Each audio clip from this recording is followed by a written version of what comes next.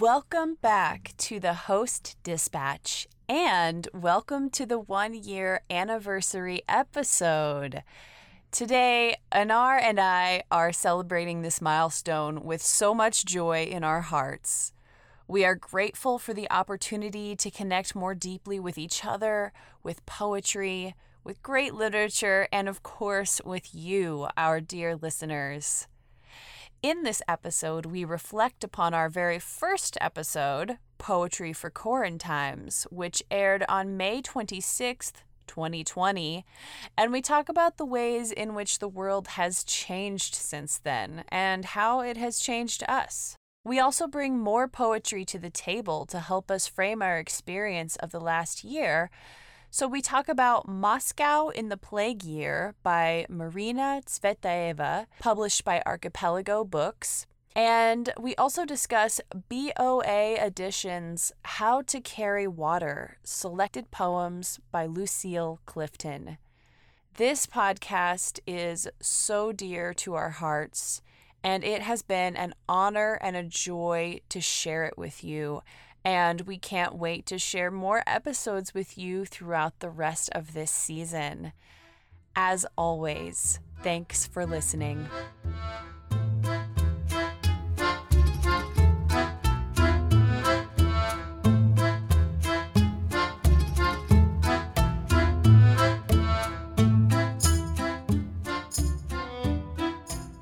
Happy 1-year anniversary of the Host Dispatch, Anar. Yes, congratulations, Claire. We have made it to a full year, which seemed impossible, but it's here. It's very surreal. I can't believe we've been doing this podcast for a year.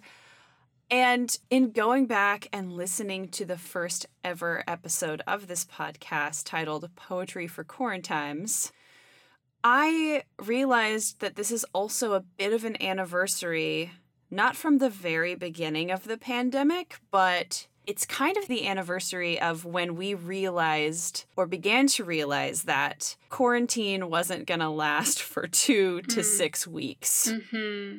Yeah. And I had mentioned in our prep that there is like this sadness to our voices that knowing who we are in our conversations and how you're one of the only people I get to engage with on a daily basis, I'm like, wow, we were really sad and really lost and really struggling around that time. And so to look back at the first episode and to kind of see where we are now, it's a testament to the closeness of our team and the friendship and support that we have received from each other for this past year. And I call us the dream team. I'm so grateful and so lucky that you and Joe are hilarious and brilliant and just kind, beautiful people. But in listening to that first episode, I was just like, wow, our bond has been just really tested, and I'm just so happy and so grateful for you both. So me too. I am so grateful for you, and I was blown away by some of the things you said in that first episode because, well, first of all, my memory is so terrible that I couldn't really recall even which poems we talked about. You know, you get one episode out of the way and you move on to the next one, especially as an editor.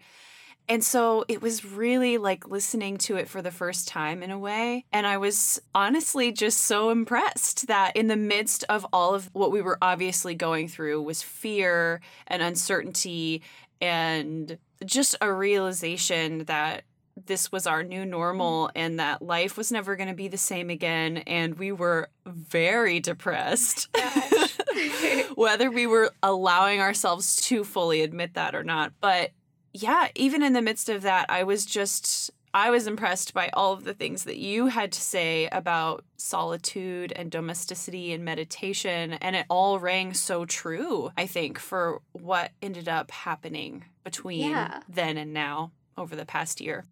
It's like finding your childhood journals, kind of, and just being like, if only I took the advice that wise me was dishing, because I feel like I did lose a little bit of that perspective. I kind of was untethered, and I'm now returning to meditation, and it might just be like something that happens with spring and like a renewal and things returning. But Claire, I know that you took the concept and the practice of meditation and ran with it around the end of last year, beginning of this year. And I kind of want to hear about your journey, because I think that that was the best kernel of wisdom that we had to offer in poetry for quarantimes. And I think there's something really powerful that comes with just sitting with yourself and listening to your truth. And yeah, I just want to know how that has shaped your last few months. It's funny that we were talking about that all the way back then, because I, for one, was not meditating. Poetry was my form of meditation then, but I didn't come to it until the end of 2020. And of course, as we all know, 2021 hasn't been that much different in terms of the level of trauma and difficulty that many of us have experienced. Even just in our country on a political level, it has been really fraught. And so I'm so glad that even though I came to it kind of late in the game, pandemic-wise, it turns out that meditation is always a beautiful and helpful tool for mental health. And I committed to doing it every day for a year. And while that was almost immediately disrupted by life, I have really been consistent and meditated for 5 to 20 minutes, depending on what kind of day I'm having, most days since the end of last year. And it has been really transformative. It's intended to be this peaceful practice, and I've found it to be the most difficult plunge into my psyche that I could imagine, because you are really sitting in confrontation with all of the inner turmoil that you possess and all of your inner realities, which, of course, that turmoil gets amped up the more our outer realities become disastrous, for lack of a better word. So, yeah, I mean, it's been really hard. It hasn't been an easy or fun exercise. But I think that my takeaway from it is that there's a lot of scary stuff in me that I personally love to ignore and repress. That's like my go-to model for coping. And it's, of course, not a healthy way to live. And so I feel so much braver and more courageous now that I am able to sit for increasingly longer periods of time with those thoughts, and sometimes find that there's something else to discover beyond all of that anxiety and fear and who knows what else, childhood traumas, etc. There's other things too that I didn't realize were in there. And of course, I've been pairing my meditations with a writing practice. So the writing is something I can go back to and realize that I was actually making discoveries about myself that have helped me understand how to take care of myself. I know that we need to take care of each other, and supporting our community has been such a big goal for us through this pandemic. And I think that's a beautiful thing that's taken place for a lot of people, where they realize, like, oh, it's crisis mode now. We have to start helping each other and building each other up. The inverse of that is just, how do we take care of ourselves, and learning how to do that in new ways, really specific ways too. Just understanding when I have this certain emotion and feeling in my body that it's time to stop for the day. Like all input, all social media, all television, all even reading. Sometimes it's like the input just needs to stop. But that's like the biggest lesson I've learned, is when I've crossed that threshold, I'll often just ignore those warning signs and just keep taking things in because it's good distraction. Sorry, I'm going on and on. I could just go on and on for a long time because there's so much to it. But I love it. It's been a really helpful practice. And I have to say, meditation seemed so, above me and beyond me, really. It just seemed like something that other people do, like a really privileged thing to be able to do. But it's actually just sitting. You need almost nothing. You don't even need a quiet space.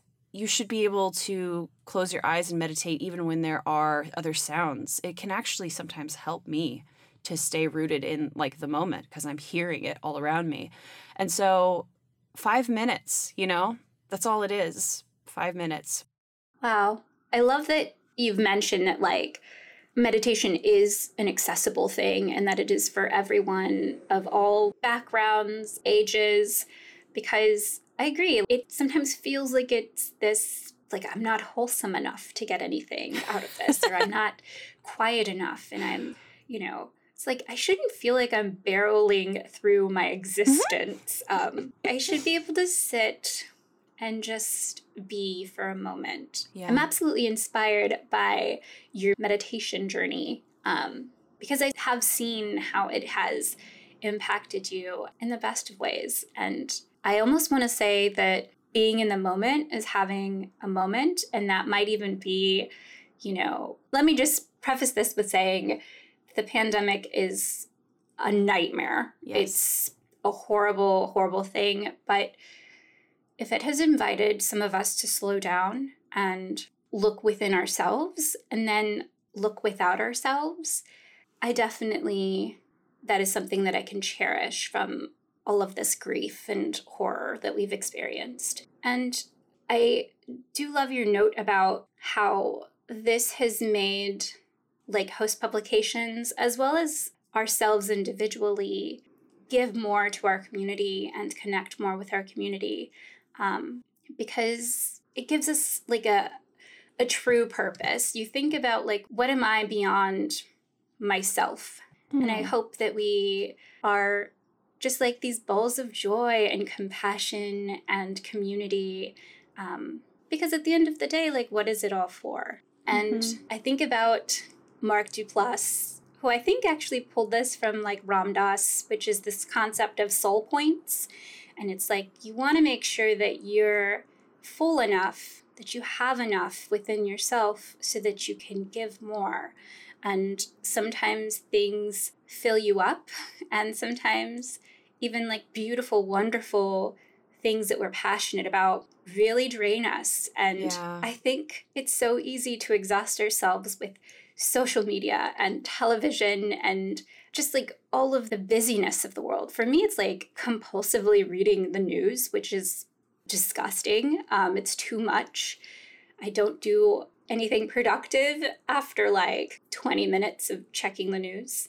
And so I think we're headed into this new era of like self-awareness and compassion. And I hear ourselves last year and there is this tinge of hope, but also like I think we felt lost. There's a sadness to our voices. And some of that I can just go ahead and say we were afraid of really messing up the recordings. Yeah, you can hear the timidness, I think. Yeah, because, we did episode 0 about a year before we started officially recording the podcast. And we were like, audio can sound really bad. We could lose files. Yeah, I remember we used to come in with our heavily scripted notes, which just made us more nervous, I think. Yeah. And so there was this element of like, oh no, I'm going to ruin this massive effort that you and I are putting together. And well, I just remember feeling like I needed those notes because I thought I would just get on the mic and not really have anything to say, because that's kind of what would happen to me in class sometimes when I was nervous in grad school and I wouldn't talk a lot. This is completely different though. And what I was delighted by was listening to how much we had to say. We didn't just linger in one particular topic the whole episode. In episode 1, we really moved around with agility, I think. And I think that says a lot about what this we didn't realize at the time, of course, but what this podcast does for us. I think it fills our cups in a particular way we maybe weren't expecting. And I personally expected it to take a lot more out of me. And it turns out that it's actually a complete delight. And I can't even believe how great of a sounding board it is for where we're at emotionally, psychologically, etc. Oh my gosh. So I hope our listeners are okay with us really just bearing our souls, because that seems to be what we like to do on this podcast. Oh man. I cry so rarely, but I only cry on this podcast because I'm always so moved by the work that we read, by the conversations we have with our authors, and just by some of the insight that you and our guests have provided. It's definitely an emotional journey that I absolutely welcome. There have been so many tears, and I really, really cherish those moments on this podcast, because they are, what we talk about, or what you really liked to talk about in that first episode was really trying to connect more deeply with your emotional self and allowing yourself to kind of while out emotionally, because you're stuck in your house, you're quarantining, and no one knows what's going to happen. The world is a scary place. Bad things are happening. And, if not then, when? So I think that is still relevant, making a space for those big emotions so that they don't just get buried and fester, because that is what happens. This podcast is our bubble where we get to come and cry at lines of poetry that we love. And hearing, I think back to Lily's episode and hearing them talk about their father and just all of the moments we've had. But today we just wanted to reminisce about this past year and how much it's changed us. Yeah. So obviously the pandemic is not over. It is raging in certain parts of the world. In the United States, we are so fortunate to have a vaccine rollout that at this point, whoever wants or needs to be vaccinated has access to being vaccinated. And our team is proudly good to go. We're slowly entering the world, obviously 1 foot in and 1 foot out, but we're able to, adapt and step into a new normal, and kind of understand what that might mean for us. And there's a lot of caution, but also there's a space now for joy, just like an abundance of relief and celebration. Even this magic of people you used to see on the street but didn't ever know, and kind of seeing them reemerge is this it's just a relief. It's you're okay. It's such a strange space to navigate right now. And I'm really excited to discuss some of the poems that we picked for today, because they reflect on the past year, but they also look ahead. Yeah. Well, I think that's a great segue into the poet that I selected to talk about today and her particular book, because I was thinking about the fact that we have lived through something historical and we're still here. And as much as I am so affected by what has happened and so grateful to be here, I think it's also important to contextualize ourselves through this historical event in terms of other historical events through history. And I think we can find beautiful relationships to poets who have also written through global trauma, or at least national trauma, in the case of the poet that I chose. So on our first episode, I talked about Absolute Solitude by Dulce Maria Loinaz, and that was published by Archipelago Books. So I found on my shelf for this episode another beautiful collection of poetry put out by Archipelago Books, and it is called Moscow in the Plague Year, written by the poet Marina Tsvetaeva. There's no way I'm saying her name correctly, but as always, we'll move past it.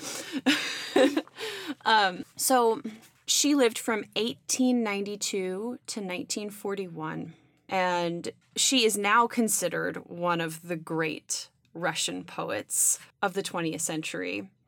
And she was well respected by other Russian poets like Anna Akhmatova and Osip Mandelstam. I believe she actually had an affair with Osip Mandelstam. We're not talking about that today, but I can't just let his name slide by without mentioning that.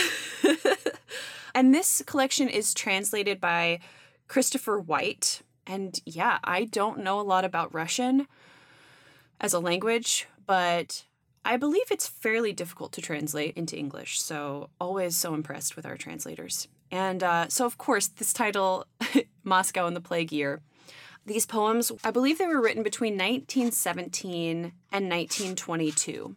So that was the era of the Russian Revolution. So there was a lot of political turmoil, and Marina Tsvetaeva lived in Moscow. And she and her husband were part of the anti-communist party, so they weren't safe. And during this era, there was also a famine.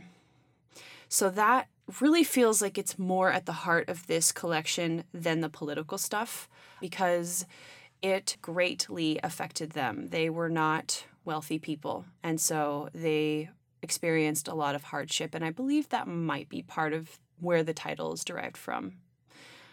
Moscow in the Plague Year. But anyway, it's a huge collection, and I'm not going to read too much, but I will start us off. I think we should start with a sad one. So I'll start us with, on page 207, there is a sequence which is untitled. 2 hands, each lowered gently onto a young child's head. I was given 2 of them, one beneath each hand. Using both clenched tight and fiercely as I could, I snatched the older from the dark, but lost the younger one. 2 hands to fondle and caress those fluffy, tender heads. 2 hands within a single night. I had no use for one. Bright upon its slender neck, a dandelion stalk. It's impossible to grasp. My child lies in the earth.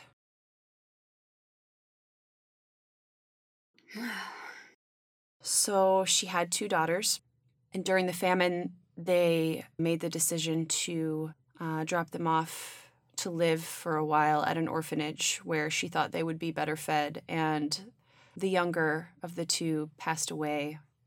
She died of hunger in that orphanage, so that's where this poem comes from. And we know so many people lost loved ones this past year, and there's really no comparing the pandemic and the Russian Revolution and famine.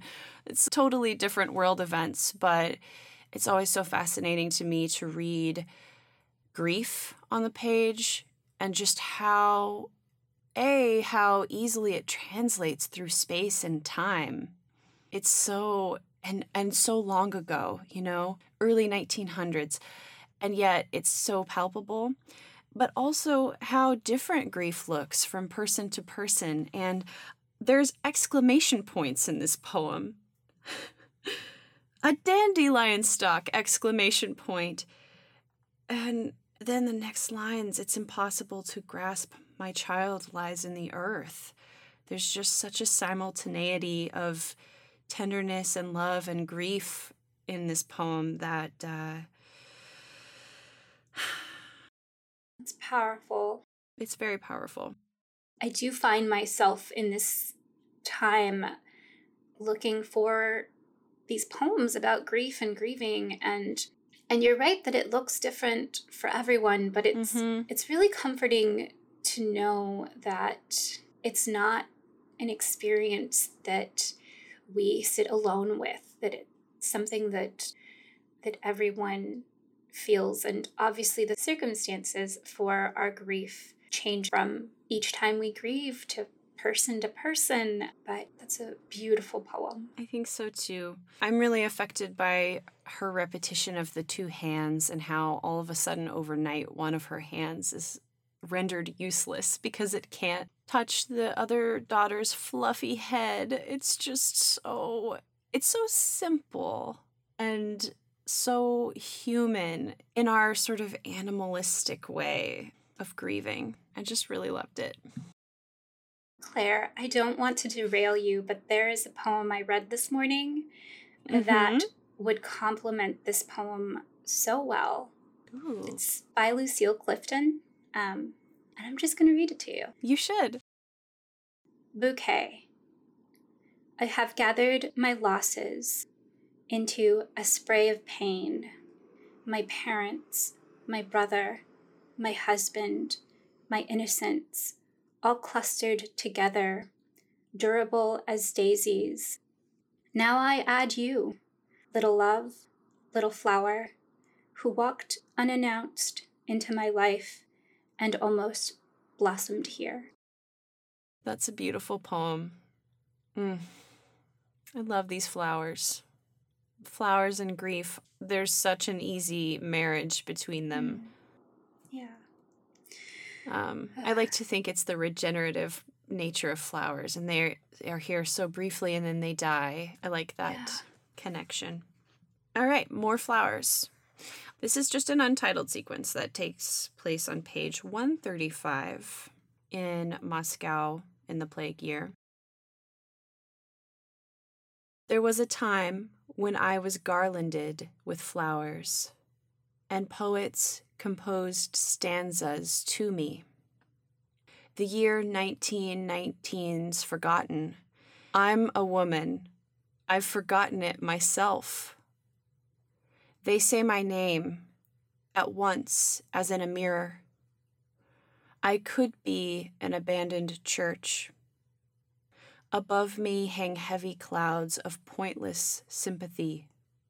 And so, buried alive in Moscow, I wander, a faint smile upon my lips. After 3 years, keeping out of my way, these days you cross the road so we don't meet. Wow.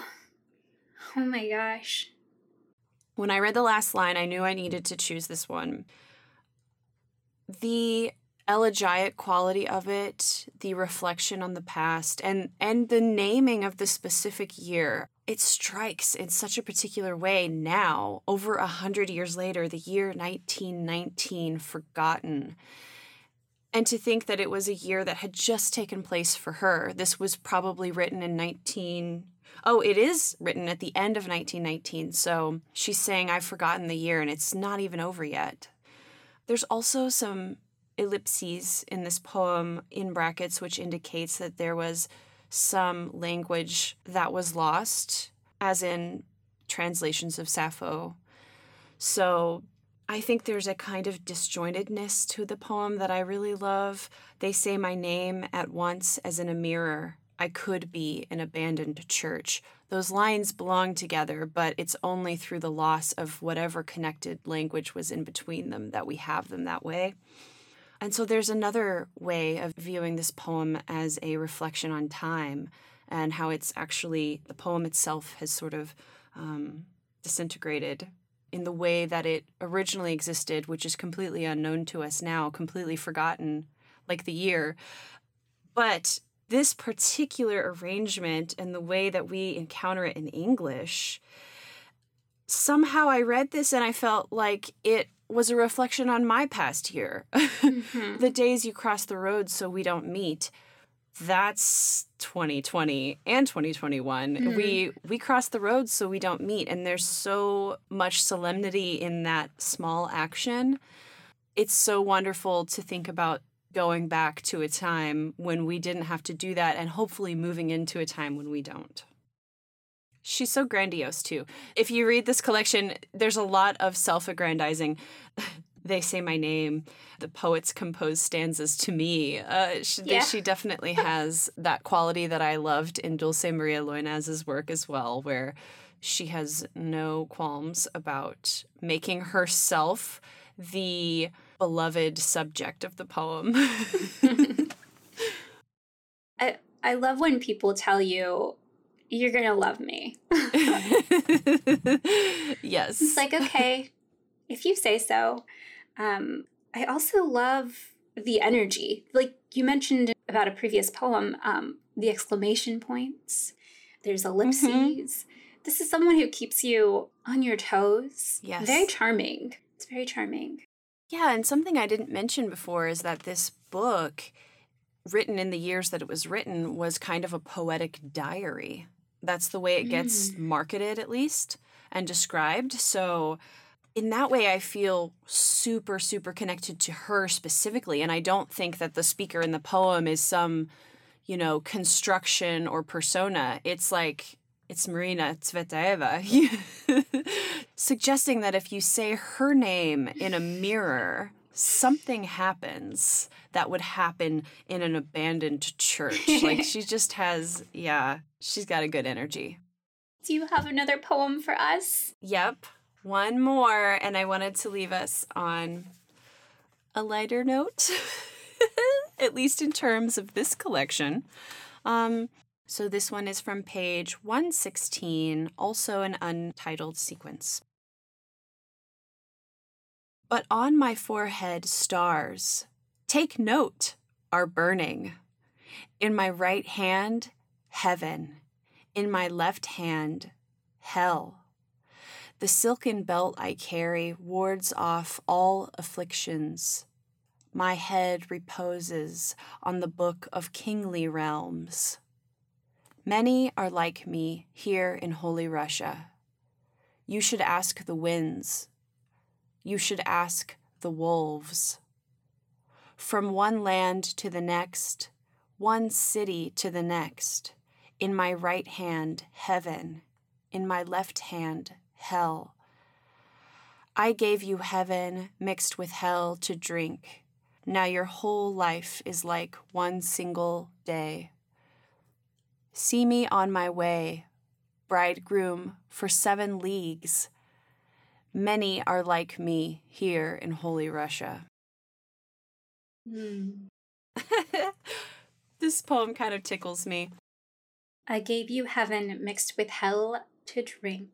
Now your whole life is like one single day. What? I know. I love it so much.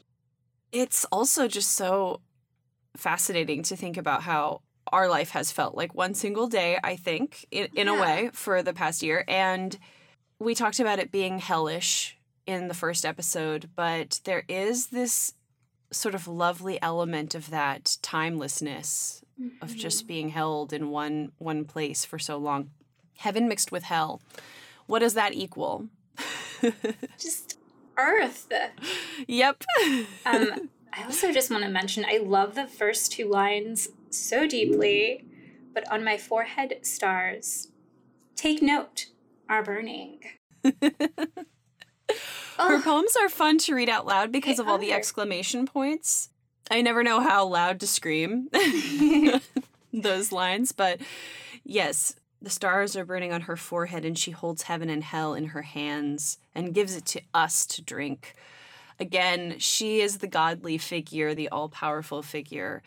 And so even as a poet who was writing from the depths of famine, her poetry, and of course it moves in and out of a lot of different tones, and a lot of it is quite colloquial and very diary-like. I've selected poems that are a little more lyrical, but those are the ones that fascinate me, to be born out of that and to see the poetic lyrical mind working in those circumstances like this.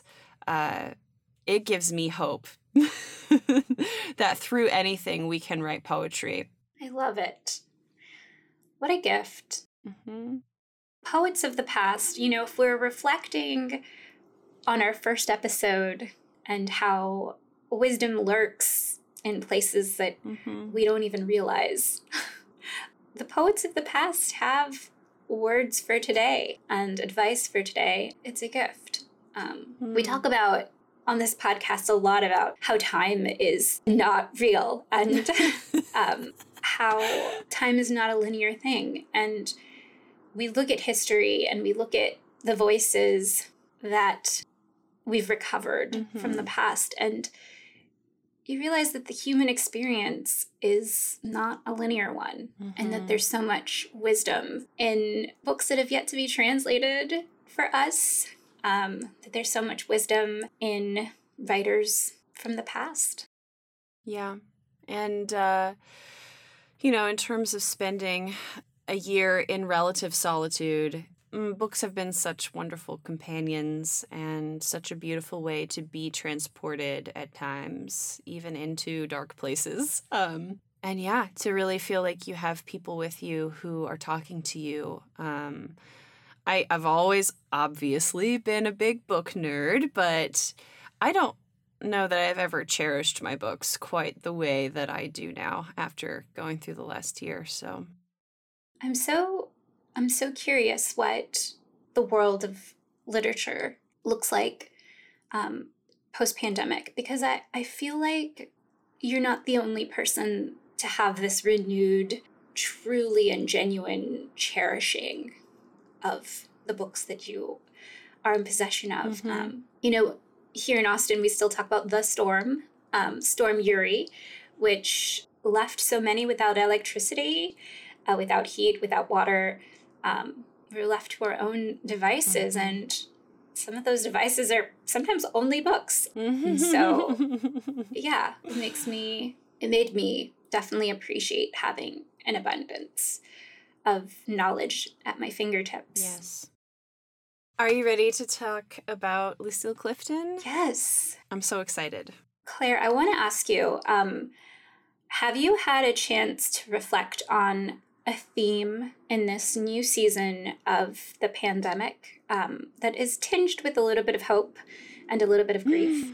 Okay. Is there like a word that you're going to carry with you moving forward? There is. Give me a moment to remember it. I did throw it at you. No, it's okay.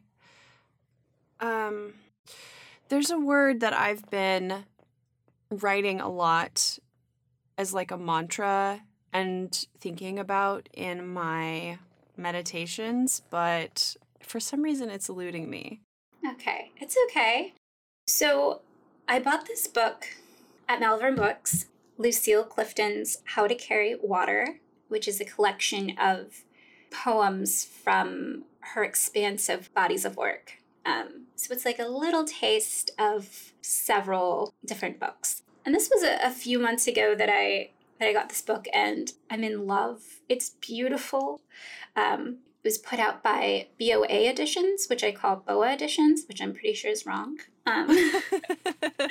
It was edited by Aracelis Germain, and the very first thing that I noticed upon opening this book is that it has like a little imprint that's Lucille Clifton's signature, and right above it, in her handwriting, is the word joy with an exclamation point. Oh, I love it. And it's something that kind of has come back to me. It's a word that I love to hear other people use. And I think I've decided to kind of make it my mantra for this new season because I want to celebrate. Yeah. I want to celebrate others. I want to celebrate us. I want to celebrate myself. And I think if you just step into a space and think joy, that's a good place to start. I agree. Yeah, I feel like there's an emphasis on joy in so much of the media that I've been consuming lately. And I see it on social media a lot too, on the accounts that I follow that are geared towards racial justice and sort of reclaiming BIPOC joy. And I think that that is so important and so wonderful to see, and that we all would be better off if we focused on not just our own joy and seeking it out, but how to like water and nourish other people's joy. And that's one of the words that I have been thinking about as a mantra lately. Nourishment. Yes. Because it works for every single faculty of the human person, right? It's obviously rooted in the body, but it goes all the way up to the soul and everything in between. And it's actionable. There's specific little ways to do it. Yes. It's massive because it's a lifetime of commitment to that nourishment. And it's vital to survival. And joy is part of that nourishment for sure. Yes. I do like that you mentioned that the word joy is something that you've seen recurring as a BIPOC theme and celebration of themselves and each other and ourselves. Mm-hmm. I want to mention just a little bit about Lucille Clifton for those who might not be familiar. So my dearest Lily Thomason shared a couple of Lucille Clifton poems last year, and they really resonated with me. And as soon as I saw this gorgeous collection, I knew it was time to dig in. But Lucille Clifton is known for writing poems about the Black experience. Joy is at the forefront of a lot of these poems celebrating the Black body, celebrating Black joy. But also, you know, as a woman of color, I would definitely say that there's a lot of cautiousness that comes with reflecting upon your joy. So there's a lot of that kind of awareness in these poems. And Lucille Clifton is a master, is a legend. And I want everybody to read her and to talk about her and to sit with these poems. So just a quick bio from the back of the book for y'all. Lucille Clifton was an award-winning poet, fiction writer, and author of children's books. Her poetry collection, Blessing the Boats, New and Selected Poems, won the National Book Award for Poetry. In 1988, she became the only author to have two collections selected in the same year as finalists for the Pulitzer Prize, with Good Woman, Poems and a Memoir, and Next, New Poems. In 1996, her collection, The Terrible Stories, was a finalist for the National Book Award. Among many of her other awards and accolades are the Ruth Lilly Poetry Prize, the Frost Medal, and an Emmy Award. In 2013, her posthumously published collection, The Collected Poems of Lucille Clifton, was awarded the Hurston Wright Legacy Award for Poetry. Wow, she's done so much. What a life. Like I said, just absolutely legendary. It's a crime that I had never truly sat down with her work before, and so I am here to correct that. Yay, I love this. The poems I selected for us today are poems that I hope feed us into this new era. So they are full of hope, joy, lightness, and reflection. And I will start with the poem Blessing the Boats, originally published in Quilting. May the tide that is entering even now, the lip of our understanding, carry you out beyond the face of fear. May you kiss the wind, then turn from it, certain that it will love you back. May you open your eyes to water, water waving forever, and may you in your innocence sail through this to that. Oh, I love that poem. Blessing is the word for this. It's also like a prayer. May you, may you, may you.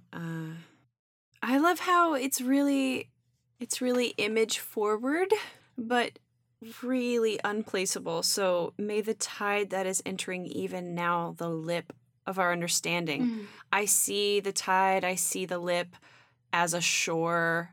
I also can imagine this tide moving into us through the lips, and it's so weird, but just so immediately understandable and really beautiful. It is strange. And kind of something that I like about it is that it's not saying that what is to come in this new era that we're entering is going to be a full-blown party and like celebration, but it's this kind of a well wish.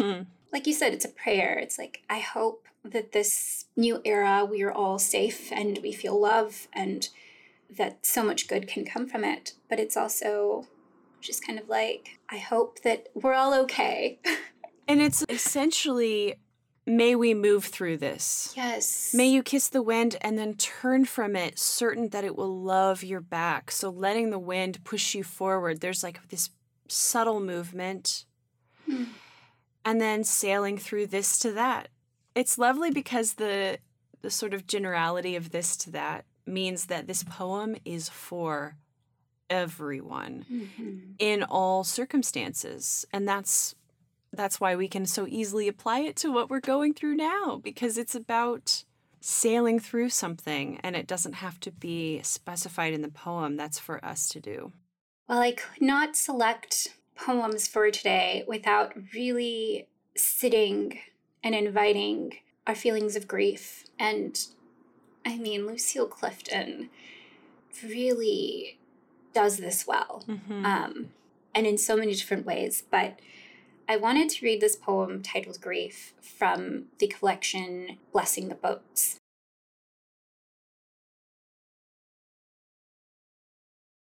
Grief. Begin with the pain of the grass that bore the weight of Adam, his broken rib mending into Eve. Imagine the original bleeding, Adam moaning in the lamentation of grass. From that garden through fields of lost and found, to now, to here, to grief for the upright animal, to grief for the horizontal world. Pause, then for the human animal in its coat of many colors. Pause for the myth of America. Pause for the myth of America. And pause for the girl with 12 fingers who never learned to cry enough for anything that mattered. Not enough for the fear, not enough for the loss, not enough for the history, not enough for the disregarded planet, not enough for the grass. The end in the garden of regret, with time's bell tolling grief and pain, grief for the grass that is older than Adam, grief for what is born human, grief for what is not.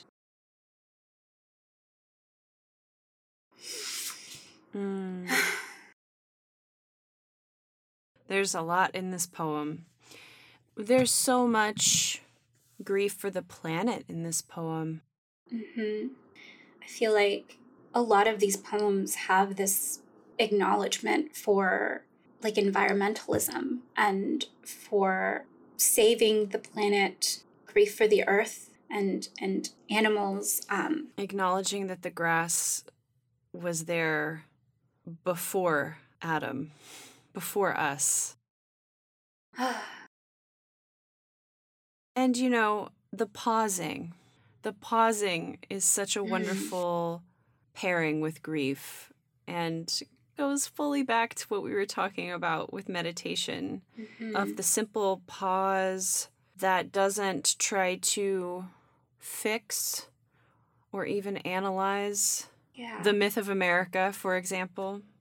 It's just a pausing for it, an acknowledgement of it. A place to start with grief, perhaps. But I will close this out with this perfect poem for us to return with. So there's this poem, Entering Earth, that was originally published in previously uncollected poems. Entering Earth. The door is bone, push through. You will be dressed in blood, rise up and wobble off toward cavalry. The ground time here will be brief. Before you remember your actual name, you will have rattled back to bone. Hover above the ivory gate.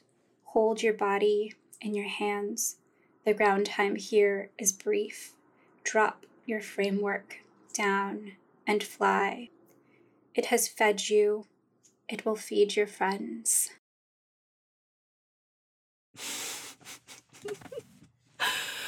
It will feed your friends. This is so good. You know, it's dark. It wouldn't be on brand for us if it wasn't. Right. But I'm comforted by it. Drop your framework down is such a beautifully rhythmic line, and all the language in it is so great. But to call it framework, and obviously the poem is suggesting that entering Earth, like your bones entering Earth, equals leaving the Earth in another form. And so to call it framework is to say, it's not you. The body isn't you. And that's kind of a wonderful thought. You're just dressed in blood in this poem. And ground time, another wonderful use of language that's so simplistic. And so just suggest again that there's other types of time for us to experience. And our time here is just ground time. Yes. Oh, Claire, this has been such a gift to reflect and to take a moment to welcome and usher a new era of our podcast, a new era of host of ourselves, of our friendship. Yeah. It is such a gift, Anar, to do this with you. And what a milestone. It's been a year. Congratulations to us. And I would like to I was thinking of another Lucille Clifton poem that's not in the book that you talked about. It's in the book that I have, which is called Book of Light, published by Copper Canyon. May I just read the last lines of the poem? Please do. I think it's the perfect sentiment to send us off from here. So I highly recommend the poem Won't You Celebrate With Me by Lucille Clifton from her collection Book of Light. And in it, she expresses that she had no model for life, being both non-white and woman, no choice to be anything but herself. And so I just want to close us out with the last lines from this poem from Won't You Celebrate With Me. Come celebrate with me that every day something has tried to kill me and has failed. Isn't that so good? Perfect way to end today's podcast. We're still here. Yeah. Oh, it's beautiful. It's perfect. Well, I'm so grateful for my ground time with you. Yes. Same.